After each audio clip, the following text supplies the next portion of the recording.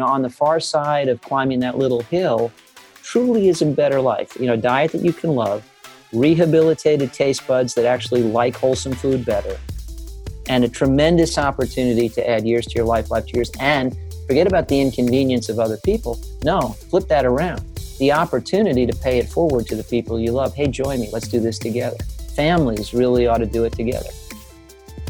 Hey everyone, welcome to another episode of Digital Health Entrepreneurship. Today's episode is special because we have one of Fruit Street Health's advisors on the show, but also somebody who is doing a whole lot more than just advising Fruit Street Health for the health community. So we have Dr. David Katz on the show. And Lawrence, I want to pass it to you to kind of get this conversation with Dr. David Katz started. Yeah, sure. I would consider Dr. Katz one of my idols alongside Dean Ornish that inspired me to pursue a career in lifestyle medicine. He was a guest lecturer at one of my Harvard Extension School classes, which he probably doesn't remember because he talks all over the world. But Dr. Katz, could you just introduce yourself for people that might not be familiar? Well, first of all, Lawrence, thank you. I appreciate knowing I had that influence on all the impressive things you're doing now. It's a pleasure to join you. And of course, the first credential I'll queue up is I'm proud to be a science advisor to Fruit Street, to work on diabetes prevention. And I think all of the other additional opportunities you're creating through an expanded teleplatform addressing the COVID pandemic and lots of other opportunities after that. So proud of all that, proud of the relationship and really delighted that I had a favorable influence on you and glad to be in the company of my good friend, Dean Ornish. So I'm, a physician who has spent most of my career as sort of the typical academic clinician triathlete. And what that means, if you're a physician and you're working in academia, and I was at Yale for the better part of 30 years in one role or another, you're doing teaching, research, and patient care. And that occupied my career. I taught many courses at Yale for many years, saw patients, trained in internal medicine. But I did a subsequent residency in preventive medicine, public health, and that's really been the focus of my career, as you know. And within that space of disease prevention, health promotion, I settled on the influence of lifestyle. And it wasn't an arbitrary choice, Lawrence. I graduated my preventive medicine residency and got my master's in health in 1993. Ancient history now, I realize. But, let's say I finished the program in June. That would be the typical time of year, I guess, to wrap. And then in September, so, I was a newly minted preventive medicine specialist. Maybe I had just taken my boards. Maybe I hadn't even yet taken them, and I was just anticipating them with the customary trepidation. But right then, what I consider to be arguably the most seminal publication in the peer-reviewed literature in the span of my career came out in JAMA, entitled Actual Causes of Death in the United States. Pretty provocative title. Two luminaries in public health authored it, Mike McGinnis, who's now at the National Academy of Medicine, and Bill Foege, who's retired. And essentially what they did is they looked at the full expanse of epidemiology, the burdens of chronic disease, and said the simple reality is the stuff that winds up on death certificates, which, by the way, is written by guys like me. When we're medical in the hospital all the time, it's 3:00 in the morning, your beeper goes off, somebody seems to have passed. It's your job to pronounce them and fill out the death certificate. So, it's not like we had a deep, intimate knowledge necessarily of this person and all the stuff that went on in their lives. We just, they had a heart attack 2 days ago, so the cause of death was atherosclerotic disease of the coronary arteries. We're done. What McGinnis and Foege had the perspicacity to ask was, what caused that? That's not really a cause. Atherosclerosis is an effect. What's it an effect of? And so too with chronic lung disease and diabetes. And so what they did in that paper was examine these underlying root causes of all the premature deaths in the United States and, frankly, the modern world. And when they were done with their analysis, they'd pretty much explained them all. And what was fascinating is that this list was all modifiable stuff. Some of it required action, body exposure to toxins and regulating highways and all that. But 80% of the adverse effect, 80% of the premature deaths in our country every year were attributable to lifestyle factors. And really, they were just the first 3 entries on this list of 10 that they came up with. And they were bad use of feet, in other words, lack of physical activity, bad use of forks, poor dietary patterns, and bad use of fingers, namely to do this, bringing cigarettes to your mouth. Doctor, excuse me for interrupting. I had no idea where that was going. Bad use of feet? What? And then the third one, bad use of fingers. What's, sorry. Feet, forks, and fingers. Yeah, it's bad, fun. Bad use of feet, forks, and fingers. It's fun, it's memorable, and it's the truth. So bad use of feet, forks, and fingers basically accounted for 80% of the premature deaths in our country year after year after year, and still does. So anyway, I said, okay, I got to dive in there. It doesn't make sense really to focus a career on answering the next unaddressed question when the answers we already have are being left to languish, and they could eliminate 80% of all chronic disease and premature death. So that, the rest is history, as it were. And I focused on nutrition because of the Goldilocks test. I mean, essentially, tobacco already had a lot of people working on it. And besides, it's a hard thing to fix, but it's simple. Not smoking is good, smoking is bad. Everybody agrees. Physical activity, frankly, also hard to fix, but simple. Exercising is good. Sitting on our backsides all day long, not so much. Diet is the one variable in that list that actually can confuse people. It's not just whether, but it's how, which diet's best, which variant's best. So I thought, you can really spend a career in this space. So I focused preferentially on nutrition, and here we are. And, I ran the Prevention Research Center at Yale for 20 years, and basically the value proposition of my career has been to leverage lifestyle as medicine to add years to lives, add life to years. And the other thing I care about very passionately, Lawrence, is, as you know, and you do too, is the fate of the planet. And, you think about it, most of what medicine does has nothing whatever to do with the fate of the planet. No advance in pharmacotherapy is going to help the Amazon or the rainforest in Borneo or save the whales. But shifting dietary patterns at scale in a way that's best for human health actually is best for the planet too. So, it feels good to be able to address that signature issue of our time, the climate, biodiversity, all that important stuff. Healthy people, healthy planet. Yeah, thanks for that background. And as long as we're talking about diet, do you want to just share with everyone a little bit about your company, Diet ID, as well? Well, I guess that's what qualifies me to join you here on a podcast that's mostly about entrepreneurialism. So, I mean, you obviously have relevant credentials there, but though I'm something of a newbie, I guess maybe now I do too. So, yeah, I founded and run a company. And I actually left Yale after all these years to do that because I believe it's that significant. Essentially, there's an expression from business, and I would argue it's equally pertinent in medicine. We don't tend to manage what we don't routinely measure. If you don't know what the state of things is, you don't know what's broken, you don't know what to fix, you can't manage that. So in medicine, we tend to measure what matters. We call those things vital signs, the measurements that matter most. And then there's a long list of other things we measure: biomarkers, anthropometrics, biometrics, and on it goes. And these days, polyomics. But if it matters, we measure it, we manage it. There are treatment goals.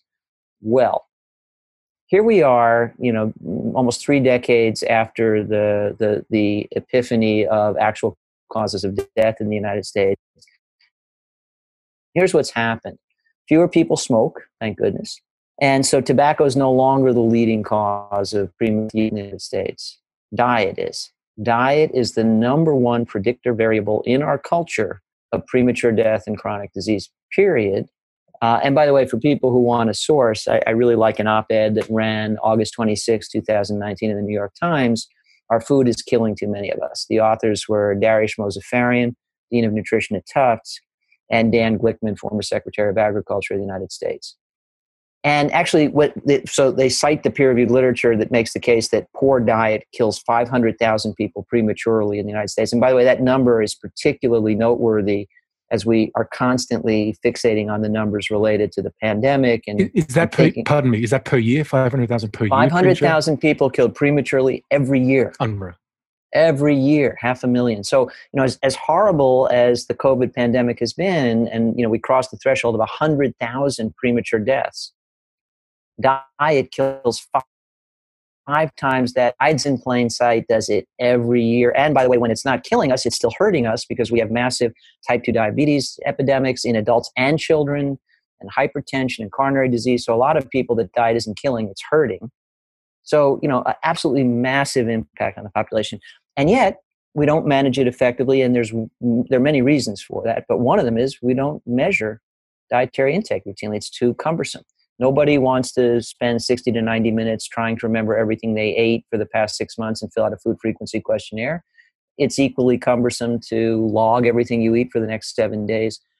That really frustrated me for a long time. And, frustration, I guess, is the mother of invention, because it just kind of percolated in my head. And, one day I was on my elliptical working out and, kind of reflecting on this frustration. Boy, not measuring diet routinely is just rate limiting everywhere. It's rate limiting in medical care. It's rate limiting in research. It's rate limiting in technology. My Apple Watch talks to me about exercise. I don't know the phrase rate limiting. Could you please explain that? Many people like me that probably don't. Well, rate limiting generally refers to, let's say you've got an assembly line. You're trying to manufacture something. In this case, what we're trying to produce would be improvements in people's diets. So, all the different things we do to try and improve diets, if you hit some step in that assembly line that's cumbersome, awkward, hard to do, people don't like it, everything slows down there. So rate limiting would be basically in any cascade, it's the step. And this comes from technology, but originally comes from biology, where we have enzymatic pathways in biochemistry and cell biology, and there's usually a rate limiting enzyme. So it's the step where there's a potential bottleneck. Everything slows down to pass through that spot. So everything in research related to nutrition slows down to try and figure out what the heck are people actually eating and how did it change. Everything in clinical care that's trying to address nutrition slows down by trying to understand what exactly is your diet like and how can we improve it. It's a rate limiting step. And it's a rate limiting step, as I was saying, in technology, because my Apple Watch can talk to me about sleep and stress and physical activity, but since there's no elegant way to know what my diet is to begin with, how can technology help me fix it? Very limited. Anyway, so I was working out one day, reflecting on this, frustrated about it, and all of a sudden I had it. Like origami in reverse. Origami takes a flat paper, folds it into a three-dimensional complex shape. I saw the fully formed three-dimensional complex shape of Diet ID, and then tried to unfold it in mine and said, but would it work? Yeah. And I thought, okay, I think I'm on to something. And then I ran it by friends like Walter Willett and Frank Hewitt at Harvard to say, current and former chair of nutrition at Harvard, say, guys, tell me if I'm overlooking something, because I think I had a eureka moment.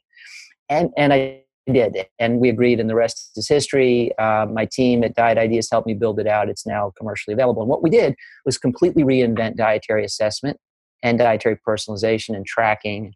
And we reverse engineered it, essentially. So all of the tools of dietary assessment involve you trying to remember everything you ate over some period of time or recording it. We skipped over all of that and said, people are really good at pattern recognition. We'll put together the diets, all the different kinds of diets. We'll stratify them by type and quality. We'll turn those into pictures.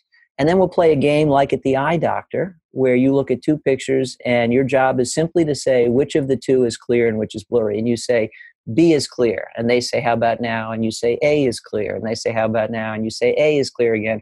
And they say, how about now? And you say, B. And they say, we're done. We know your prescription in diopters. We do that for diet. We're not using diopters. So there's like two pictures in front of me, and there's like one's Doritos. Is Doritos clear and one is like an apple? I didn't mean to be facetious. Hopefully playful. Not at all. That's exactly how it works. It's just that it's not one food, although it could be. It's a small assembly of foods that directly match to a specific type of diet at a specific quality level. And all of this is at the back end. We have a massive database. But all you need to do is look at two pictures and say, which of these looks more like stuff you eat? And you say, that one. We say, okay, how about now? Two more pictures. That one.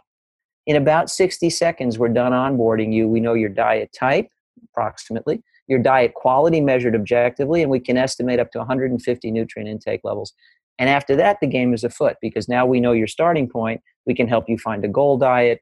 We can plot the route from here to there, measure your delta, show it to you in terms of foods, in terms of nutrients, coach you along a path that is uniquely yours. So it's really personalized nutrition, because you say, okay, I like the Mediterranean diet, or I want a diet that's ideal for blood pressure, or I want a diet specifically to prevent diabetes or to manage my diabetes. We help you find that and then help you get there in a sequence of steps. So, again, as you know, Lawrence, I think there are really powerful synergies between Fruit Street and diabetes prevention and what we do at Diet ID. And I look forward to exploring those with you.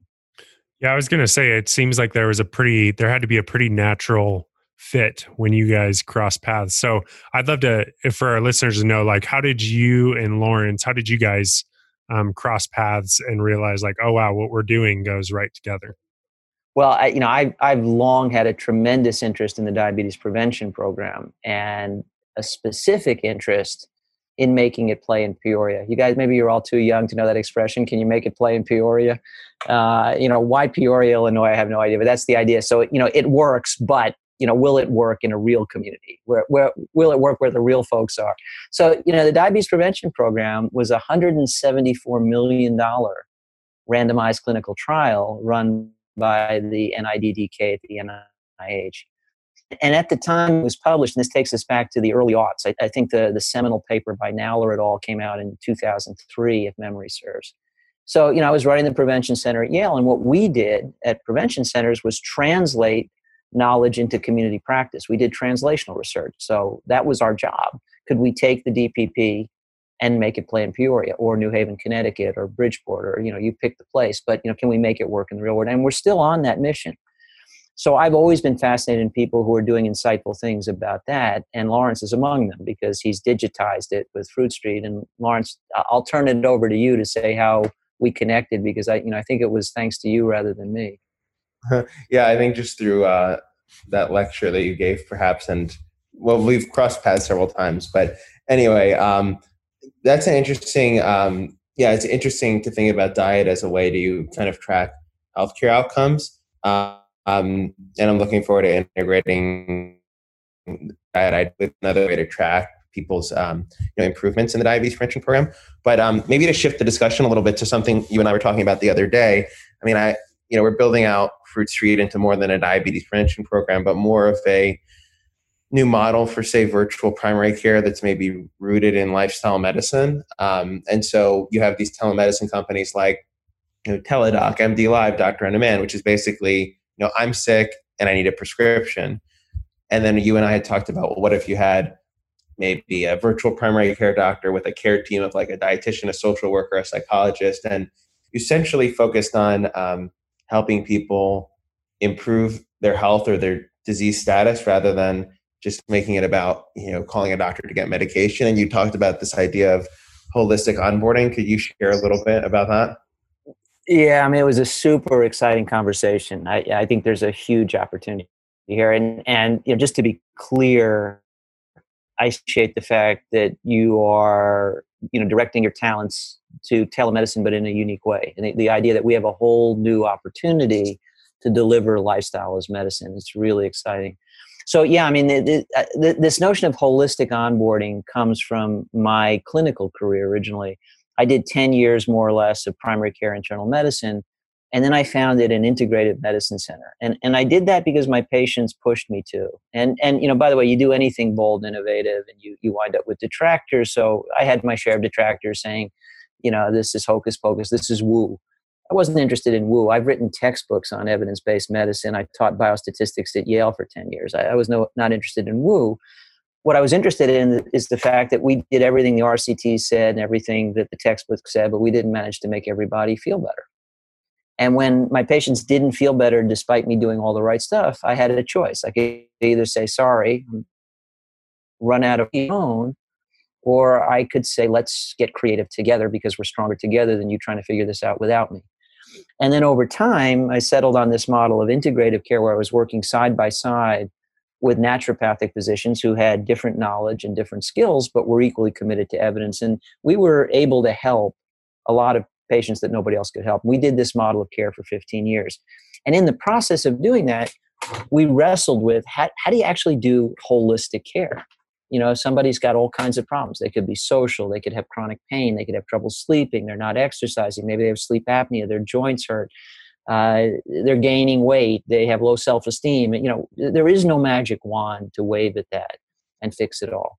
So we developed a model of holistic care that was kind of like reverse engineering the problem. We said, basically people get into these degenerative spirals like circling a drain, and the remedy is not a helicopter or a magic wand. It's a staircase where one gets better and then the next thing gets better. And, each thing is an investment in the next opportunity. So if you sleep better, your pain gets better. If your sleep and pain get better, you're more willing to exercise, and on it goes. So we developed that and we wrote about it. I shared a couple of columns with you that addressed that topic the other day after our conversation. And then it became the final chapter in one of my earlier books, Disease Proof, where I mapped out, here's how holistic profiling could work in clinical practice, where you routinely ask about a set of factors that affects health almost universally. And, it's basically the cardinal elements of lifestyle medicine: feet, forks, fingers, sleep, stress, and love. And you could build it out and add other things, but feet, physical activity, can you do it? Do you do it? Why don't you do it? Forks, dietary pattern, what's yours? Obviously, Diet ID can answer that. Fingers, do you smoke? Do you drink too much? If so, why? Sleep, are you getting enough? Is it good? Do you feel refreshed when you wake? Do you have too much? How do you manage it? And love, social connections. We're social animals. Those 6 components are sort of the cardinal elements of lifestyle. And then you could add things like chronic pain, other issues. But holistic onboarding would be to succinctly ask people about all of those. And a digital telemedicine platform with a primary care doc would be ideally suited at starting level to say, okay, which of these stands between you and the vitality you deserve? And what resources available in our ecosystem would most effectively help you address that?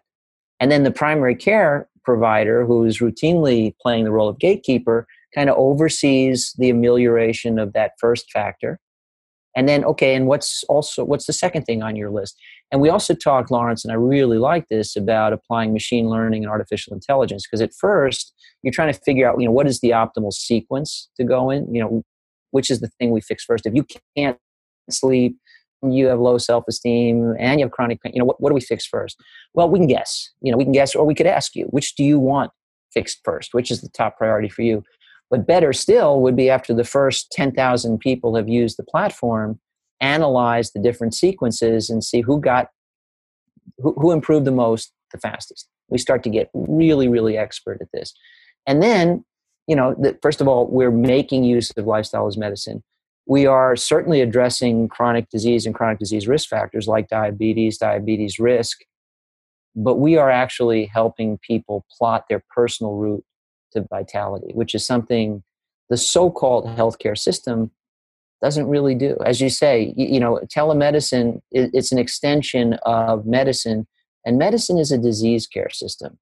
The difference with lifestyle as medicine is we actually can envision a health care system where the goal is actually health. Whether it's treated disease or even just prevented disease, it's actually help people achieve their greatest potential vitality.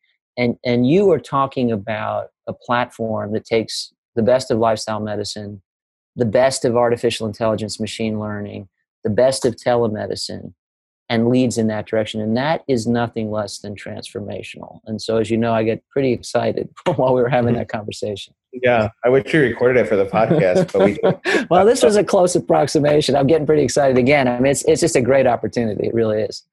It's pretty close. And I was working with our team today, trying to explain this to them, and we're getting pretty close to exactly what the vision is.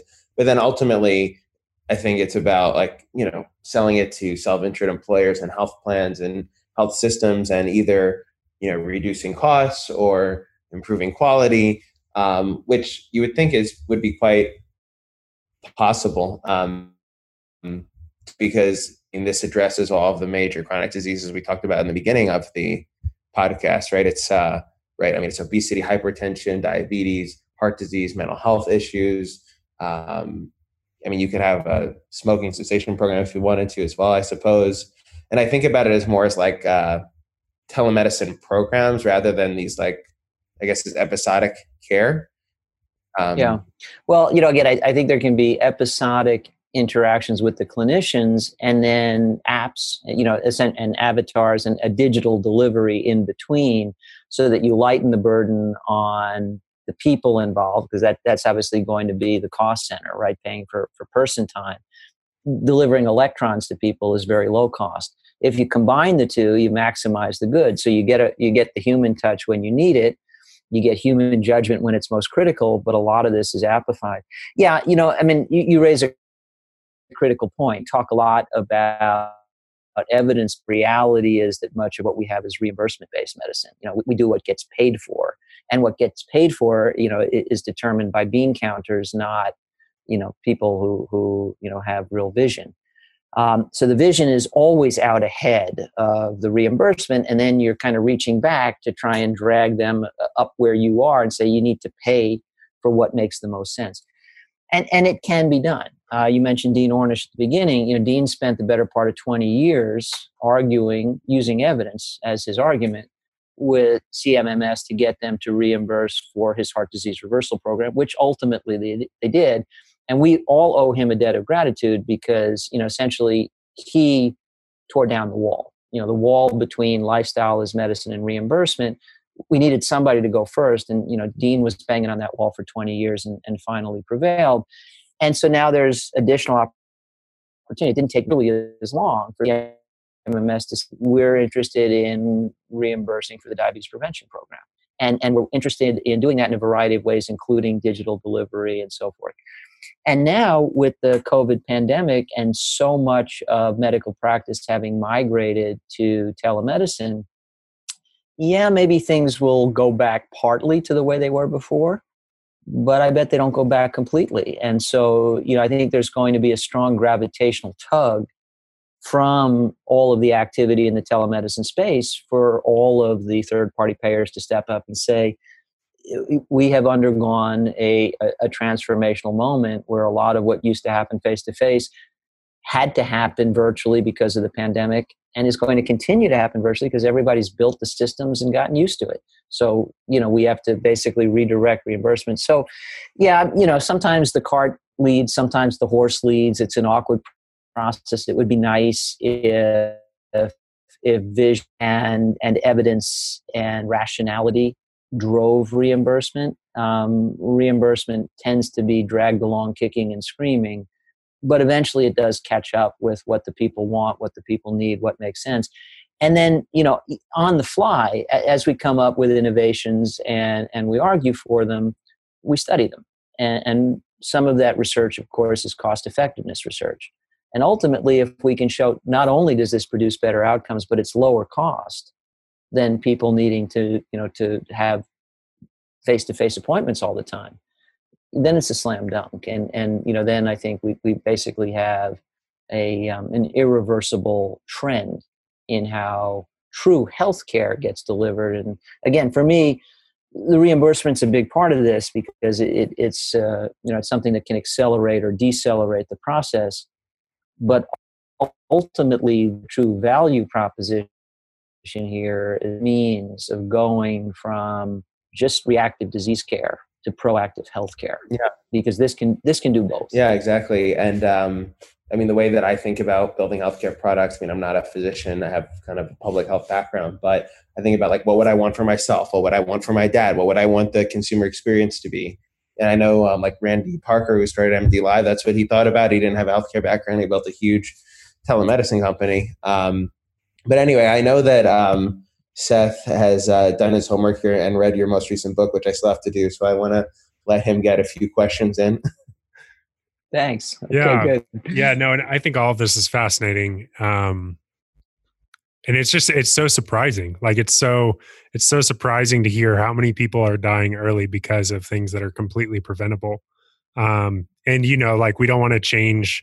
I even find little resistances in my own life to I don't really want to change my diet because it might inconvenience people around you. It's I'd rather die 10 years earlier because I don't want to inconvenience the people around me and stuff. So I'm guessing you run into just a lot of, for lack of a better term, just stupid reasons that people are not willing to change their diet.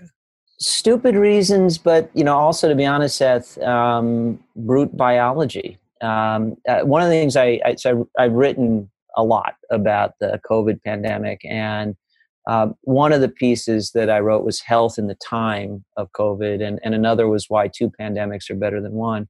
And both of those channel my amateur knowledge in evolutionary biology. I've read extensively on the topic, and the human perception of time and threat is endowed to us by, a long sweep of struggling to survive on the savannah, where the things that were dangerous came at us fast.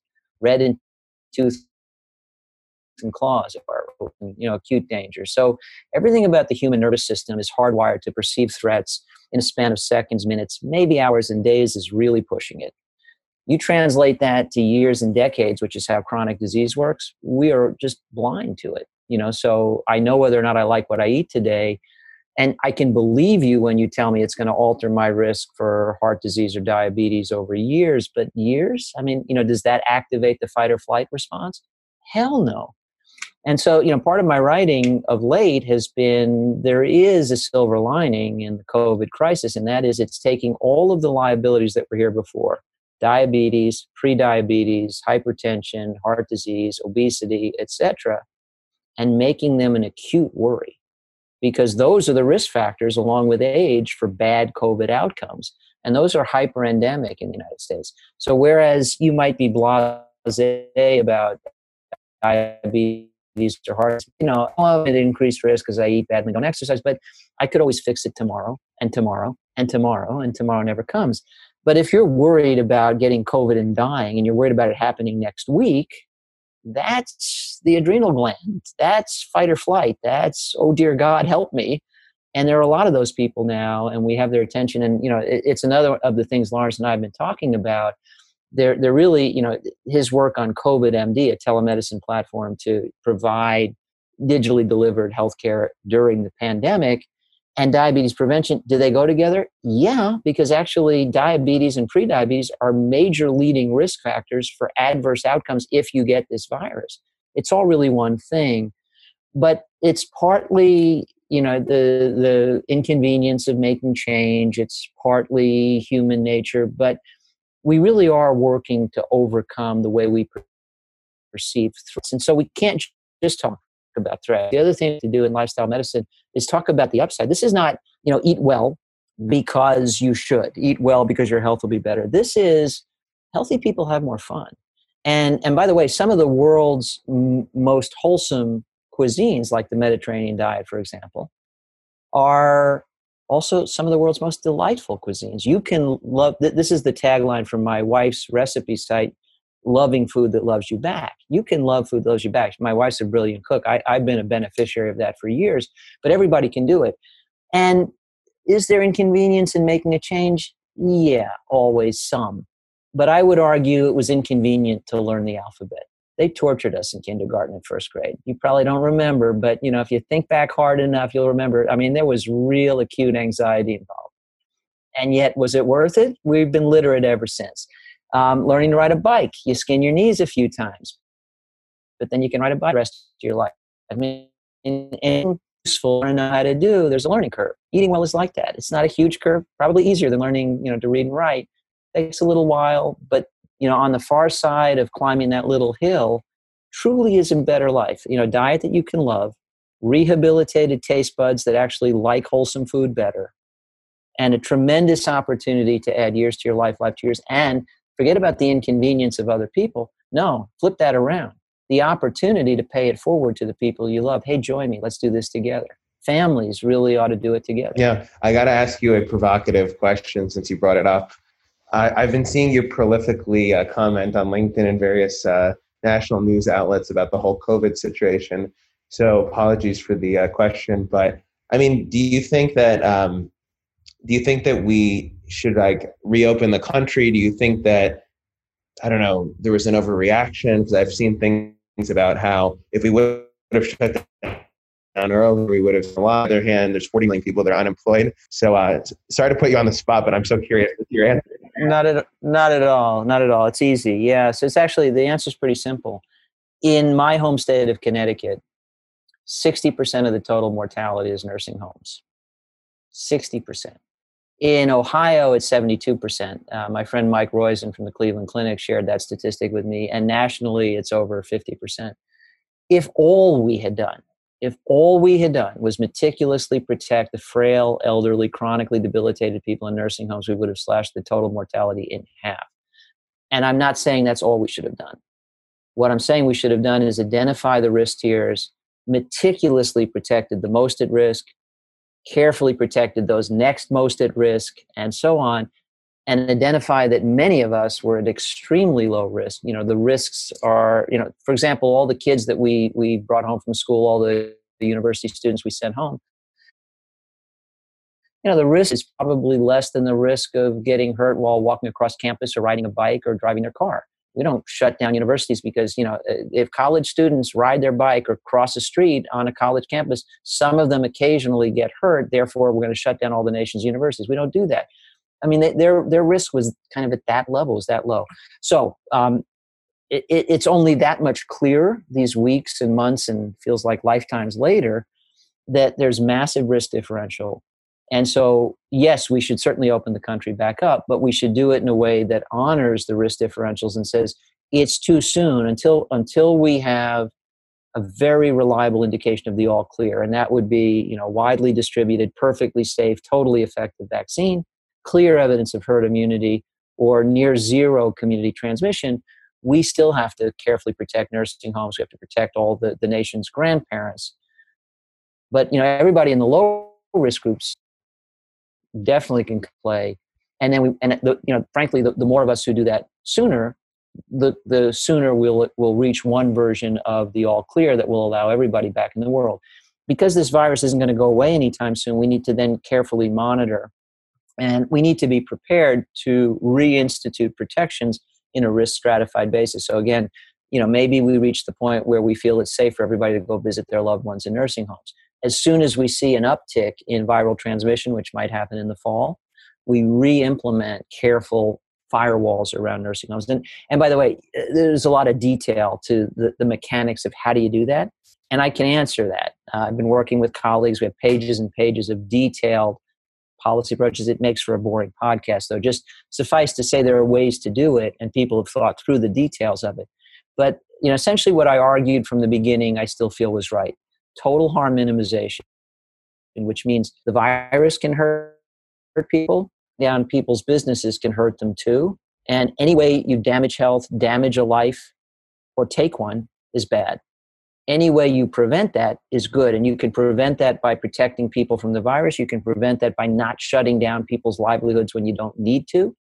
And the right way to get there from here is to risk stratify the population, meticulously protect those at high risk, do less to protect those who weren't at much risk in the first place. And one more really important thing, Lawrence, and this is the business we're in together. When you can change people's risk to the lower, do it. And that's what diabetes prevention does. That's what lifestyle as medicine does. A lot of these risk factors are modifiable. Obesity, hypertension, dyslipidemia, prediabetes, diabetes, that's all fixable with lifestyle. And it's not just whether you have or don't have these conditions. If you have them, but they're managed well, your risk goes down dramatically. There are papers that have been published already out of China, other countries, presence of diabetes. It's how well controlled it is. You improve your diet, you improve your lifestyle, your glycohemoglobin comes down, your diabetes is better controlled. Your risk of a bad COVID outcome, hospitalization, death, can drop by a factor of 4. That's huge. So again, tremendous opportunity to better manage this pandemic, both with policy and with health promotion. Well, thanks for the most interesting podcast we've had to date on this show. We're going to let you go now, but a very exciting podcast. Yeah. Thank you so much. And I encourage anybody that's listening, I actually have it right here. Go get Dr. Katz's recent book, How to Eat. It's available pretty much everywhere. So, well, thank you very much. And just shout out to my co-author, Mark Bittman.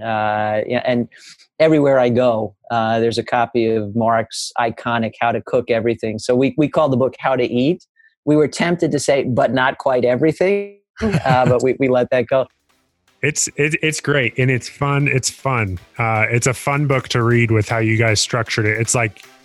It feels like you're just sitting down with you and you and Mark Bittman the whole time. And so it's really great. We're just chatting. Good. Thanks. Yeah, that was our intent. Appreciate that.